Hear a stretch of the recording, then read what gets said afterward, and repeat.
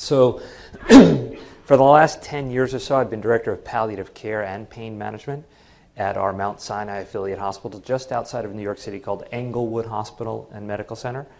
It's a teaching facility, fairly busy tertiary care center. And when I decided to start up the palliative care program, I really had no idea what I was getting into. You know, palliative care is one of the fastest growing segments in medicine. Very interesting. A lot of clinicians are kind of changing career paths and finding the passion to help patients when they near end of life. And when I was chatting with the Pain Week folks last year, I said, you know, Pain Week doesn't really have very much focus on end-of-life issues and PULSed and things like that, and we really should start to incorporate into the curriculum some concepts of palliative care and PULSed. So this is one of the ways that we're doing it. So I thank you guys all so much for coming. I'm a pain doctor by training. I should say I'm an anesthesiologist by training, but I haven't done anesthesia in 20 or 30 years. Although part of what I do every day is medication management, obviously, so my anesthesia training came in helpful there. Still do some injections and spinals and epidurals. Trained up at Yale in anesthesia and pain. Took a little bit of a left-hand turn through a moonlighting job at an addiction clinic to run an addiction treatment center. And wouldn't you know, I was in the right place at the right time 20 years ago when this whole interface between pain and addiction kind of reared its ugly head. And we realized that in the right setting, opioids used appropriately are miraculous drugs for certain patients. But in the wrong setting, when used inappropriately, they could be deadly drugs for some people. So I've been a pretty avid speaker out there on the circuit for promoting opioid safe use, but promoting opioid use, especially in the right setting, which we'll talk a little bit more about this morning. Then my final board certification was palliative care training, and then a couple of years ago I was crazy enough to go take the acupuncture for physicians course. Any other acupuncturists in the room? It's a crazy, I was going to say science, it's a crazy discipline. Right? Your kidney's down here, your liver's over here. I mean, nothing makes sense. It's a science unto itself. Don't ask me why. I have patients who just are, what it does for them is amazing. Breaking the skin barrier with a little metallic conductive needle and twirling it around does some things for people. Now, it doesn't work for everyone, but for the people that it works for, it's truly amazing. And believe it or not, I've been doing it for palliative patients in the hospital as well. Great for nausea, some shortness of breath points.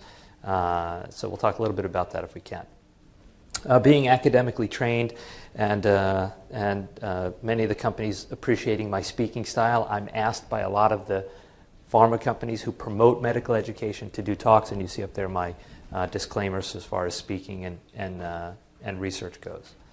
So this program today, we could take it in any direction that you guys want. You could read the slides. It's basically the nuts and bolts of the PULSed program.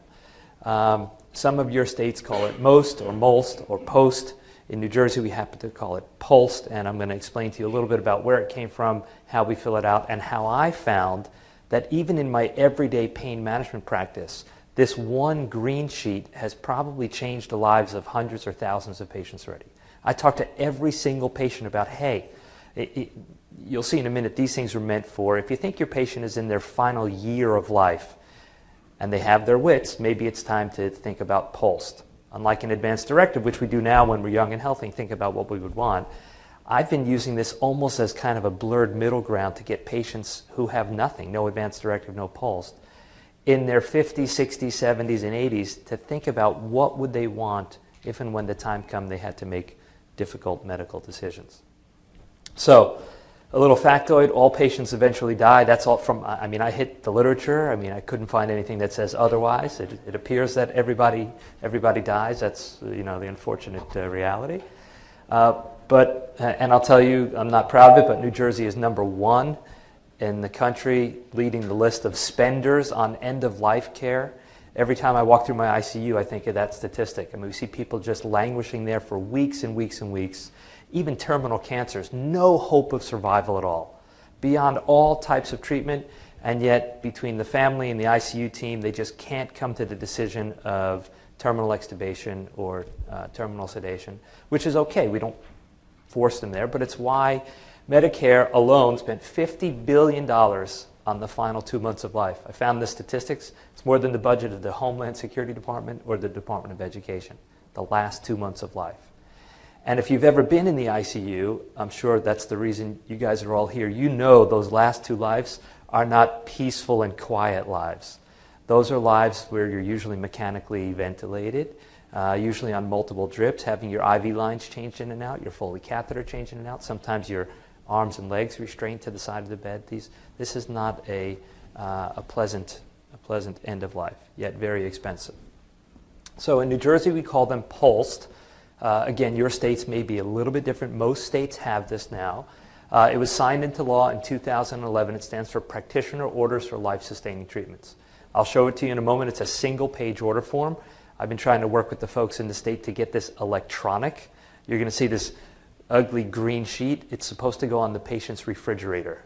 In 2016, we should have some electronic version, some bracelet, some implant, some database, where I know some states have started that already, to be able to communicate these better than hanging on the refrigerator in your house. It addresses things like, do you ever want to come back to the hospital, like for patients who've been in 5, 6, 7 times? Artificial nutrition, how much care do you want? And things like the code status. And we used to have this thing called an out-of-hospital DNR form, and the PULSed replaced that. Now, one thing you need to know about a PULSed, it's a medical order. And that medical order stays with the patient wherever they go. Unlike the DNR, and if you guys work in a hospital setting, you know when they come in, you sign the DNR, they go home, they come back in, you need another DNR. They go to the nursing home, you need a DNR. They come back in the hospital, you need a DNR. Every time they come in, it's not an enduring order. It doesn't stay with the patient. Unlike the PULSed, this thing travels with them. The EMS have been trained on PULSed. The emergency rooms have been trained on PULSed. Most of the clinicians have been trained on PULSed. I can tell you in our hospital, we've had a couple of grand rounds and really try to blast this out using our email system to let doctors know when they see this green form in the chart, these are medical orders required to be followed by the state of New Jersey. I'm going to show you what some of the components to them are right now. So this began back in Oregon in the 1990s. It was originally for nursing home residents who were in that scenario that I just mentioned, going back and forth to the hospital, having to have these do not resuscitate orders written each and every time. And studies, even recent studies, show that PULSed is effective in providing care. And again, like I said, I've showed it to so many patients at this point. They say, Doc, you know what? Such a good idea. We think about it now while we can. You know, and when we have a husband and wife, one of them will always say, I know she doesn't want to talk about it, but I want to talk about it. Hey, this is what I want and this is what I don't want. It helps start that conversation. I mentioned before, the original intention of PULSed was to think about patients entering their final years of life. Sometimes I find it more difficult to have the conversation with that older patient in the end of life. If you have advanced illness, you wouldn't be surprised if the patient died within a year. And clearly this helps them define and make clear their preferences for care. So it gets a little bit confusing, and I'll tell you in just a moment why the lines blur for me as well between an advance directive and PULSed form. But this is from the state of California. All adults, any age, you make your will, you go to the lawyer, you should have an advance directive. This is what I want, who I want my healthcare proxy to be if I can't make any medical decisions. This is how I feel about mechanical intubation, ventilation, CPR, feeding, those kind of things. And the trouble with advance directives is they appoint a proxy. So if mom, when she's 50, makes an advance directive that says, listen, I don't want CPR, I don't want feeding, I don't want antibiotics end of life, if I have the intractable or incurable illness, I just want to die peacefully. If I can't make decisions, my son Jack has now full power of attorney to make decisions. Jack comes to the hospital, sees mom unresponsive in the ICU. I want everything done. Where do mom's wishes go? Out the window, right? And these are some of the challenges and ethical issues we deal with almost every day. So we're supposed to have an advance directive. Not many Americans do. You can update that periodically. Then at some point as we get older, you're diagnosed with advanced illness or frailty. That's when the state suggests that you fill out a PULSed form. The advance directive could be a 20-plus page document full of legalese, hard to interpret.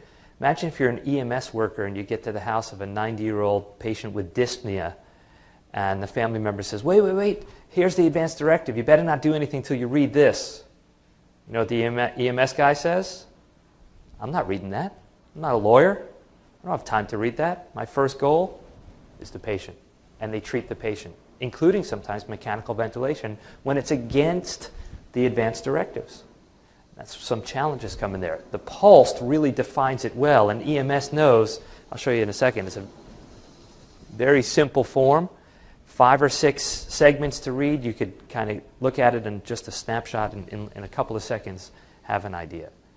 Patients complete the PULST form, and then they can always update that PULST form as their health status changes. I tell patients, whether it's your advance directive or your PULST, you can always make changes. If you say here, I don't want CPR, but next month, next year, or when you're diagnosed with a terminal illness, you change your mind, you can always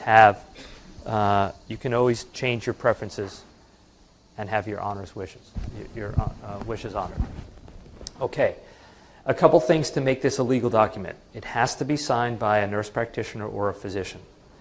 The consent could be signed by the patient or their surrogate decision maker.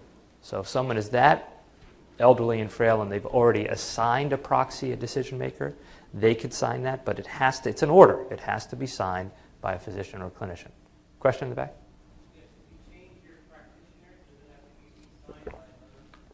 Good question. Nope. As long as it's signed by a licensed practitioner, it doesn't have to be a member of your group. It can't be completed by the social workers or the case managers on the floor, the nurse, their lawyers, or other members of the healthcare team, right? Because this is an order. It has to be done by an ordering clinician. They are certainly actionable, and they travel to patients wherever they go. Home, hospice, hospital, nursing facility, office, wherever they are. It's portable across all settings, and it's not meant to compete with the advanced directives, which I've seen already, believe it or not. Then what do? Advanced directives say do everything, PULST form says do nothing. Now we have to figure out, what does mom or dad really want? It comes on this bright green paper. Let me go back one. And like I said, it's law in many states already. I found this little chart, the differences between PULST and advanced directives. Physician completes the PULST, a patient or a lawyer can do your advanced directive. Advanced directives is something we do now, things about future care. PULST is really what's coming up in this next year or two time frame. PULST was meant for the seriously ill, but I told you I modified that already. 50, 60, 70, 80 in my practice, you're getting a green form. Even if you don't hand it back to me. Take it home, talk to your family members about it. I want you to start to think about and we want to honor your wishes. That's what this is all about. I want you to start to think about what do you personally want if you're ever in that setting or when you're in the setting of having to make some very difficult medical decisions. It's the provider's responsibility to update the form, unlike the advanced directives. The healthcare agent or the surrogate could certainly help with the PULST form. And like I said before, in an emergency situation, you come into the ER doc will scan your advanced directive and see if there's something that stands out at them, like do not intubate or no CPR. But they're not reading your 20 or 25-page legal advanced directive if they don't have the time to do that. But the PULST, you'll see, is an order form that must be honored. Now, it took us a little time to get through to the ED docs, but I think between us and the EMS folks, they saw enough of the green forms that they said, hey, you know what? We've actually incorporated it into our order sets. We use McKesson. A lot of people use Epic, and we're moving to different systems. But we've found a way to scan it, get it into the medical order so that as soon as you open the order page, you see that there's a PULST there, and you get to see what the rules of the PULST are. If the patient has it, it will be honored. Copy the original one, put it on the chart. A copy of the PULST goes on the chart. The original goes back to the patient. Often what happens is the patient's staying in the hospital. There's nobody to take it. We put that in the chart also. I see the green forms there all the time. And upon discharge, that goes back to the patient and goes back home with them. If the patient or their surrogate want to make a change in the pulse, they draw a line through the section, they write void. What I've been doing is getting them a new green form so it's clean and neat and people don't have to look at what the crossouts are and what they want and what they don't want. All right. This, for me, again, I've said it a couple times, but it really has made a difference. We start to have the end-of-life discussion when patients are able to have that discussion. And I always turn it back. Look, we just want what you want. You're not dying anytime soon. But when that time comes, we want to honor your wishes. And it really makes it more of a comfortable conversation than, hey, look, you're probably going to die. Tell us what you want to do, right? I mean, that's not what this is for. This is about you. We don't want your kids or your grandkids fighting over, whether you want artificial feeding or to be kept alive. We want you to make that. We want you to make that decision. It helps establish goals of care, and obviously opens the lines of communication for treatment.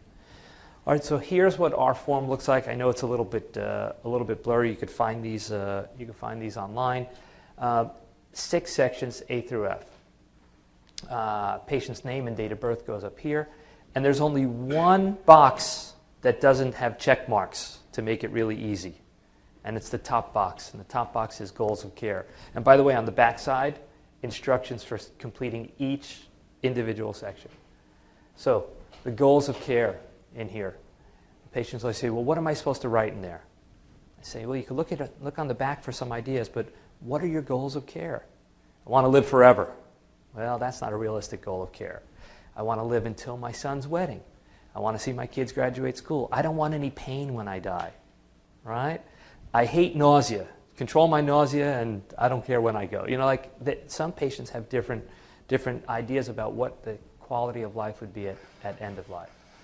This one says medical interventions, full, limited, or symptom treatment only. This one says fluids and nutrition. This one says CPR and airway management. Patient or the surrogate sign with their phone number on here, and the clinician signs at the bottom. So outside the signatures, there's 1, 2, 3 real sections of check boxes that we have patients complete. You see how you could scan this form in a couple of seconds and have an idea what the patient's wishes are. That's why this has made such a difference in end-of-life health care for the patients who have indeed adopted it. So we don't need to belabor it, just to go through the sections that we talked about. What are the specific goals? This is the free form one. Longevity, cure, remission, a better quality of life, attend a family event, live without pain, I want to garden, enjoy my grandchildren. And obviously they need an honest assessment of your prognosis to be able to put that in, right? If their grandkids are 10 years old and they want to live till the wedding, it's not so realistic if they have a terminal disease. So you need to kind of fill them in on their prognosis. Section B is just some check boxes. Do you want full treatment, limited treatment, or symptom treatment only? This takes some explanation to the patient. Well, tell me a little bit about each one of these. And by the way, we didn't even talk about this, and I've yet to do it, but apparently in the last year or two, the AMA has put out a CPT code for end-of-life discussions. Anybody billing that in the office already? So this is a reimbursable service to healthcare providers. Having the end-of-life discussion, talking about pulsed advanced directives as well. I have a feeling that's going to light the fuse under our primary care docs out there who are really struggling with reimbursements to say, hey, all I have to do is talk 5 or 10 minutes about this stuff and we'll make an extra 20, 30, 40 bucks or whatever it is. So I'm glad that they finally did that. Full, limited, or symptom treatment only. Under limited treatment, there's a section about do not hospitalize. Symptom treatment only examples. IV medicines can be given for comfort. They can have CPAP or BiPAP to help them breathing. And this is what I tell people. Comfort measures will always be provided. Don't worry. None of these choices don't include comfort measures. Every one of these includes comfort measures. Full treatment is exactly what it sounds like. Limited treatment is where patients need to kind of identify a bit more. Hey, I want CPR, but only for 10 or 15 minutes, right? Or I'll take CPR and ventilation, but after a week, if I'm not better, I want terminal extubation. And these are things that we need to explain to them what they are. Section C is fluids and nutrition. Either always, never, or let's define what feeding and nutrition is going to look like. Some people say, hey, I'll take that little tiny pediatric NG tube when we explain it to them and feed me for a couple days or a week or two. But if I'm not showing any meaningful improvement, I don't want a feeding tube nursing home and 2 or 3 years of languishing without a quality of life. Again, take some of our education to let them know. And we also tell them, look, if your mouth opens and you want liquids or food, you're always going to get them. Now, clearly, if they have swallowing issues, we're not going to give them big chunks of steak. But if you're hungry, you'll always get food, whether it's Boost or Ensure or some thickened supplement. So we'll never withhold oral. This has to do with full feeding. This is always a sensitive topic to talk to healthy patients about. And I've heard clinicians do it in different ways. There is the warm, caring, and subtle way, and there's the, listen, if you want, we could smash on your chest and break your ribs to try to keep your heart going, right? But that choice is up to you, right? You know, we hear these things all the time. And, you know, we're humans, so you gotta put it in a light that people can understand. Listen, we all die. Eventually, your heart's going to stop.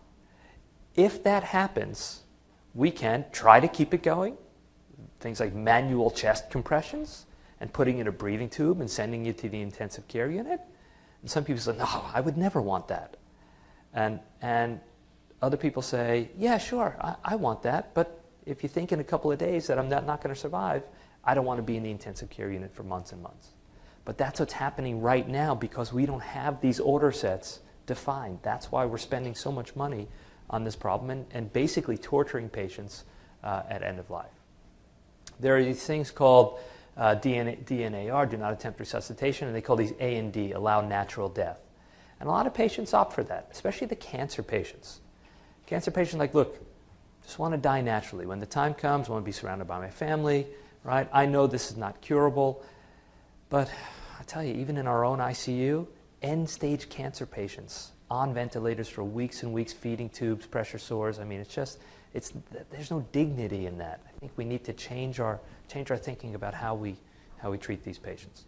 There's a section that talks about airway management. Now, look, obviously, if you're going to have your patients fill this out, you need to be a little bit fluent in what the choices are and what they mean. And you could certainly learn all of those things. All right, they get to appoint a surrogate, just like their advanced directives. If I lose my decision-making capacity, I authorize whoever I list below to modify or revoke the PULSed orders with my treating physician. And this is where we've had in the hospital between advanced directives and PULSed a little controversy because mom or dad say, I don't want to be fed artificially on this form. Their advanced directive says, I don't want to be fed artificially. Now mom is wasting away with dementia at 94 or 95 years old. She's been in the hospital 6 weeks. And we say, okay, listen, we'd like to transfer her to a hospice facility. Hospice? No, that means she's going to die. Well, yeah, that means she's going to die because she hasn't been able to eat. She's not taking in enough calories. And now the son or the daughter says, I can't kill my mother. I can't starve her. Right? Go ahead and put that feeding tube in. And there goes the feeding tube to the nursing home, back with the pressure sores, back with aspiration, back for that last 6 or 8 months of prolonged life, if that's what we call it, but against what mom's wishes were. So we try to have these conversations with family members, with the surrogate, but remember, that surrogate gets to change the rules. They get to make the new decision now. So I think the next round of this is trying to convince family members to abide by the family wishes, which is not always so easy. I've discussed this with my physician or advanced practice nurse, signed by the patient, or their proxy. There's a section in New Jersey that asks if the person's made an anatomical gift. And then before the physician signs, it says, these orders are consistent with the patient's medical conditions, known preferences, and best known information. The doctor or nurse practitioner has to print their name and phone number, sign it, date, and time it, just like any other medical order.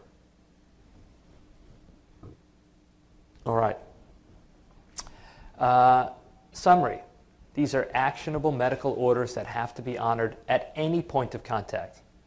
Ambulance drivers are supposed to look at the refrigerator or the EMS crew.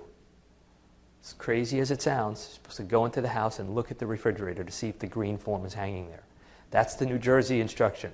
Hang this on your refrigerator, right? It's quite a talking piece. First of all, my wife doesn't let us hang anything on the refrigerator, so I can't imagine we'd have a green pulse hanging there. So we need a better system for that. It's going to be honored by EMS. The ER docs and staff all know about the green pulse forms, and certainly all the hospital nurses know about it. It's portable. Any location. It goes with the patient from location to location. It does not require a loss of decision-making capacity. Patients come in with a pulse. They could change their mind. They could change the orders. And again, their surrogate can change the orders. It's legally recognized as a medical order, the same way you would write an order in the patient's chart. And they're green-colored and easily recognized. All right, so we did an in-service or in-services with I have a great 2-nurse practitioner palliative care team, and they are all about education. So when I say we, I mean my team. We in-service the emergency department about what to do, what reflexes should trigger when a patient presents that has a pulse form. So they've actually started asking about the existence of a pulse form. And if it happens, it's almost like one of these, if you've ever been in the ER or the hospitals lately, there's a stroke team. Stroke alert, you hear it overhead, and it mobilizes this force of, a team that treats the stroke patients. Everybody as part of the patient's care team gets to know that this pulse form is in place, especially for the sicker patients. So they know what to do and what not to do in the case of an emergency. So the entire team is notified about all of the orders contained within the pulse. And then they write about it in their notes, communicate it to the physician, and it gets entered into the EMR system so that anybody that goes in to see orders, meds, fluids, this and that, there's usually a DNR section that says, pulsed form says X, Y, and Z. Yeah. Must be honored. Are there medical consequences, malpractice consequences, legal consequences? So Someone were yeah. destroyed on the way to the hospital. Sure. Yeah. Right. So if you know about the orders and you disobey them, I assume it's the same liability as disobeying any other order. If you don't know about them, it's all part of goodwill and trying to do your best. I can't imagine there being that much liability with this, right? So it's all about, it holds the same weight as any other order in the chart would. Now, having been on the stand a few times, Dr. Gooden, didn't you see the order for Dilaudid 4 milligrams that killed the patient or something like that? So if the order's there, it should be honored. And if you deviate here from the pulse, you need to document the reasons that you did. It says do not intubate, but I thought the patient might get over their pneumonia if I put on BiPAP for 2 days or something like that. It says no artificial airway management, but in my best medical opinion, I thought this was a resolvable event, and that's why. So, and I don't think anybody would argue that. Keep the pulse in the medical records, return the original one to the patients. Document it in your notes. It's a legal and actionable medical order, blah, blah, blah, blah, blah. In the absence of other orders, pulsed and DNR are in effect. Make a copy. I just put this as a lot of logistical stuff. All about what to do. So this is in patients with pulse. So different from the ER. Now when the patient comes inpatient, almost the same thing happens. Their pulse form is copied. It goes in the chart. Everybody gets to see it. We even ask that the copy be put on green paper, and we write copy on it. We want people to see that green-colored form and get used to it as being the pulsed. We have residents in the hospital, so we make sure that the teaching staff is all aware about the what's contained in the pulsed form. Anybody in a hospital setting still have DNR forms? We still have them, believe it or not. Whenever there's a code, the first thing we do is run and grab the chart, open the front cover to see if that blue DNR form is there. So even though we have electronic orders, we still have paper DNR forms. The most recent copy of the pulse obviously is what's to go home or to the nursing home with the patient. Any sections avoided, physician puts a line through it and signs it. Communicate the pulse to EMS personnel on discharge. All right, anybody else in a state that's requiring them to do CME credits on end-of-life care? I remember when I first came to New Jersey, I had to do credits on HIV and abuse. Now they're requiring, there's like a 40 or 50 credit requirement in New Jersey, or 40 credit requirement. 2 of them have to be in topics related to end-of-life care, so there's no shortage of CME programs about this and other end-of-life topics online. New Jersey Health Association has much of the information in here about this. You guys have access to the slides. I know we're being audio recorded in the back, and clearly if you go to Google or Yahoo or Bing and type in POLST or MOLST or MOST or physician orders for or practitioner orders for life-sustaining treatment, you'll find thousands, if not millions, of references to POLST around the country. All right. I thought I'd put in a little pointer slide about what could you do when you leave here. How can you help your institutions? If you're seeing patients face-to-face, the biggest strides that I've made, I keep a stack of the green POLST forms in my exam room, and as I'm talking to patients and, eyes wandering the room, I see the green form, I pick it up. Have we talked about this? Yes, doc, yes, we've talked about it. No, we haven't talked about it. Great. I want to tell you about this, right? You have decision-making capacity now. Unfortunately, many people, when their end of life comes, don't get to make their own decisions. This green form is going to allow you to make your own decisions, right? When you hear it in that tone, it's like, sure, who wouldn't want to do it? So I've made a lot of strides face-to-face with patients, but we've set up cafeteria tables. I've done medical and surgical and grand rounds for the residents. You can attend local senior events we're invited to all the time. I got to speak at our medical staff meeting when POLST was first enacted, so I showed all the docs the green form, followed up by a blast email with what the green form looks like, recommended that they do it in their offices. And I'll tell you, the 2 most fruitful things we've done so far is our nurse practitioners put together a book club. And they wanted to get the POLST form out to kind of to the wider scope of the medical staff. So they hosted a medical staff book club. And I'm thinking to myself, these guys are crazy if they think anybody's going to come. They ordered all this food, right? I'm thinking, all right, so we'll go and we'll sit and we'll chat amongst ourselves. We probably had 50, 60 people come. Now, they announced this, a month or 2 in advance.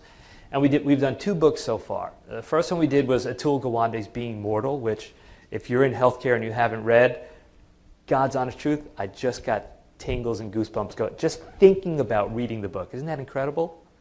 Right? It's just amazing. I'll give you a total aside, but kind of related to this meeting. When I worked in the drug abuse clinic, I was a resident. I was moonlighting at the time, and I had no idea what drugs are. I mean, I went to college and you saw a little of this and a little of that, but like heroin, crack, and those kind of things, I had no ideas. And goosebumps and tingles and hair standing on edge. Like so many addicts would say, Doc, you have no idea what this does to the body. Just opening the packet, a couple of people told me they had to do it in the bathroom, sitting on the toilet, because they had such an outpouring, like an autonomic response in anticipation, right? Just to show you how powerful the brain is. I mentioned Atul Gawande, and I got goosebumps going down my arm. He's a Boston, Harvard guy who writes about what end of life is like. A little bit funny, a little bit sad. It's one of these great books. If you haven't read it, totally recommend it. And people came out in droves to talk about their thoughts about some of the things that he talked about in the book. The last one we read together was When Breath Becomes Air. It's about a physician who himself gets sick and is ensconced in the medical system.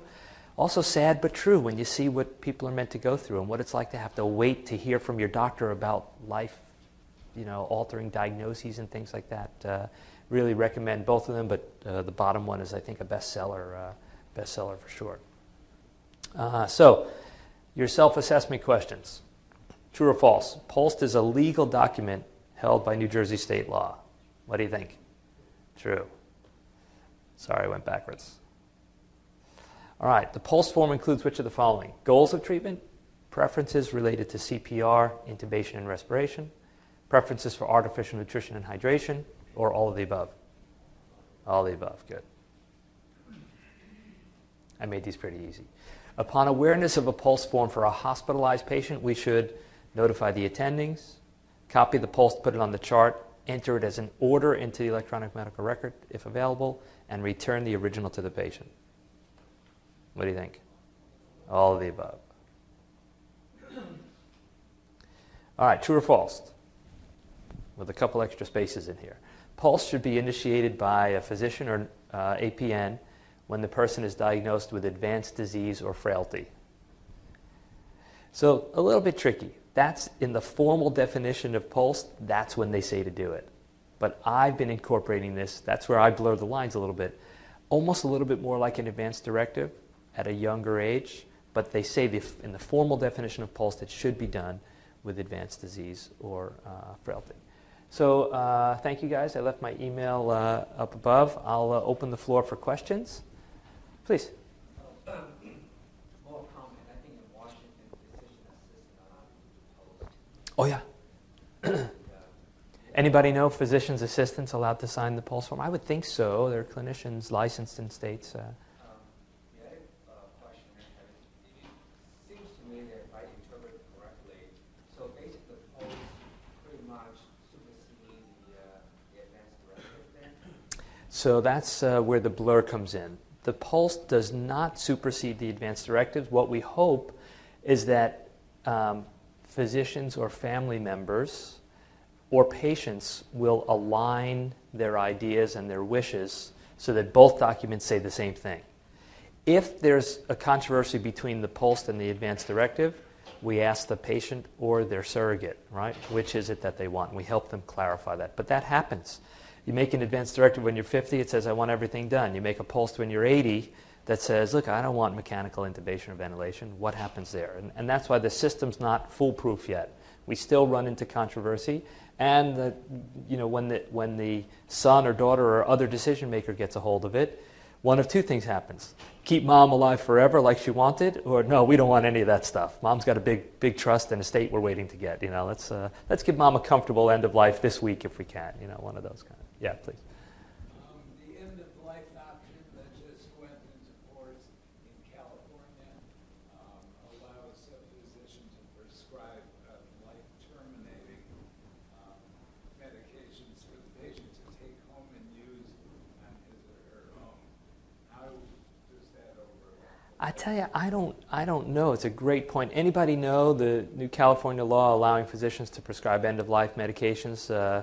Hopefully if everybody's minds are in the right place, there won't be any controversy, but I don't know. And maybe California should revise the form saying, if the time comes that I need to be kept comfortable, I'll allow my physician to give me medicine. It sounds like it might be a complementary thing.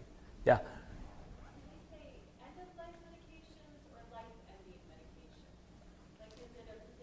It's end-of-life euphemistically. Physician doesn't have to do it. Yeah. They're not calling it physician-assisted suicide. I'm sure they're calling it end-of-life analgesia or symptom management or whatever. Anybody else do any program like this in their facility?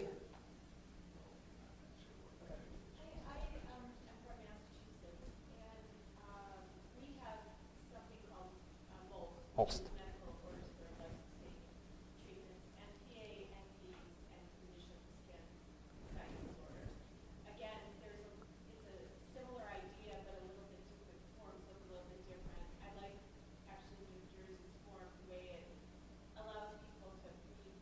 Yeah. What their goals are. I was wondering if do they have like a state database that Not yet. could somebody present it to somewhere other Yeah. than their clinic or a different ER or a It's in the works. There are some states that do. Is anybody from New York here? I think New York, does New York have a database of Pulse or Most? Any idea? I think, yeah, there was one, because I looked up to see if we can copy anybody's, and I thought it might have been New York, so I can't remember who had it. Does Massachusetts have electronic database? No. No, that's why it just makes no sense. We're living 100 years ago. It's a green paper you hang on your refrigerator. I mean, we all have smartphones, and we gotta get with the times, for sure.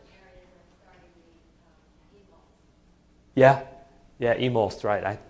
Yeah. Right. And then, again, to have these things state-specific, I mean, think about it. We have snowbirds who go state to state, and, people move and travel. We should have a universal national form. Question in the back. So I'm just going to assume this as an answer, but I'm an anesthesiologist, and I do patients in the OR that are almost end of life. I usually suspend the advance directive because it's a procedure that's being done for their care. Yeah. Maybe even to provide more comfort. How does the pulse play suspend that? In our hospital, hasn't made a bit of difference. I've been there almost 20 years, and I know we've been through 2 or 3 rounds of controversy about what to do in that exact setting. You bring a critically ill patient to the operating room, and they have a do not resuscitate, but by nature they're critically ill, and that's what we do. We resuscitate for the couple hours that the surgeon is bloodletting and doing whatever they're doing. So I think what we've done is something very similar to yours. We rescind that DNR. We discuss it with the family or the patient before we go in. Like, look, you're coming for surgery. Our job as anesthesiologists is to resuscitate you, right? We're going to keep you alive until the end of surgery, and you're in recovery in ICU, and then after that, we'll reenact your form, and we decide what to do from there. Same.